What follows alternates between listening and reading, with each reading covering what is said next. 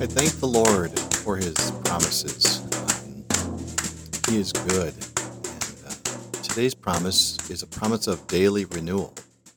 I kind of have a subtitle here that says, I need him as much as food.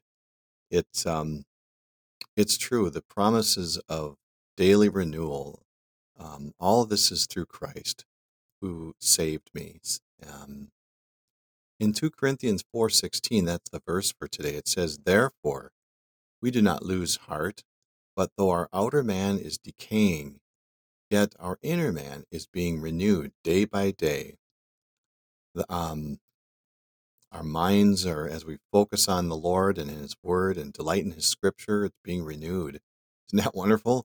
The body's decaying. I can feel that. I'm 61 years old, and um, the body is decaying. There's, things kind of pile up. They kind of hog pile on each other, and so I just got to get this body down the road, and so the Lord does that. So in that verse, I see not to lose heart. There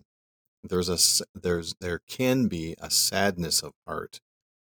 We have outer decay. We have a day by day. He is faithful renewal, and a day by day. It seems to me that it basically we have to wait. We have to wait on Him. Peace with God and submission to His plan. This is something I kind of put in there, but we can cast our burdens. I looked up the word cast, and it basically says to fling them. I kind of like that. So I'll go over those headings right now, and I have some scripture that goes along with it. So do not lose heart. Um, there's a sadness of heart. Nehemiah 2:2. So the king said to me, why is your face sad, though you are not sick? This is nothing but sadness of heart. Then I was very much afraid. That's Nehemiah. Nehemiah was sad because his city, Jerusalem, was in ruins. The gates had been burned, and he had a sadness of heart. And he'd been praying previous to that, and he prayed, and the king granted his request to go back to Jerusalem and do some rebuilding. So, but it kind of makes me wonder what is that makes me sad? Sadness of heart. Why? What is it that I'm in my life that's brings me sadness of heart? Is my city in ruin? Um, I've been kind of pondering that, and again, the wonderful thing about the promises of God is we can run to them, run to Him, run to Christ, and believe His promises. The outer decay is in Psalm 31:9. It says, "Be gracious to me, O Lord, for I am in distress. My eye is wasted away from grief. My soul and my body also." The psalmist was in distress and experiencing the outer decay. But day by day, he is faithful. In Deuteronomy 32:4, the word says, "The rock, his work is perfect, for all his ways are just. A God of faithfulness and without injustice, righteous and upright is he." So there he is. He's faithful day by day, and he renews us, and we get this on a daily basis as we spend time in the Word. Um, let's see, where was I? Day by day. So there's the indication that there's a day by day, that it's a waiting period.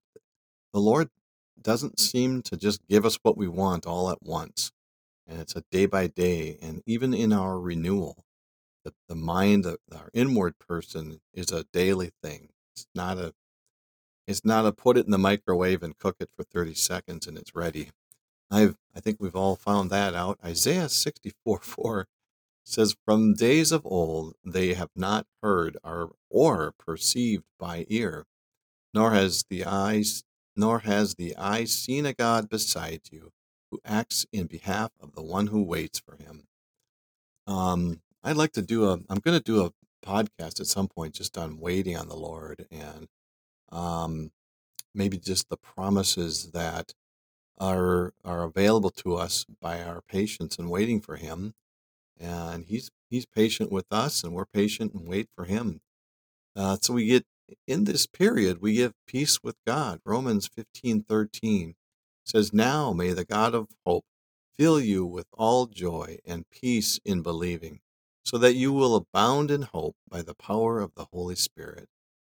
God gives us peace as we patiently wait for Him. Um, and here's the part of the flinging the burdens, flinging our cargo. Psalm 55:22 says, "Cast your burdens upon the Lord, and He will sustain you. He will never allow the righteous to be shaken." So it's a flinging. I get to fling my burdens upon the Lord. So He will sustain us. Prayer and Scripture and desire to fellowship. I keep going back to Acts 2:42. My pastors talk a lot about the means of grace, and this is what they are. I'm not sure.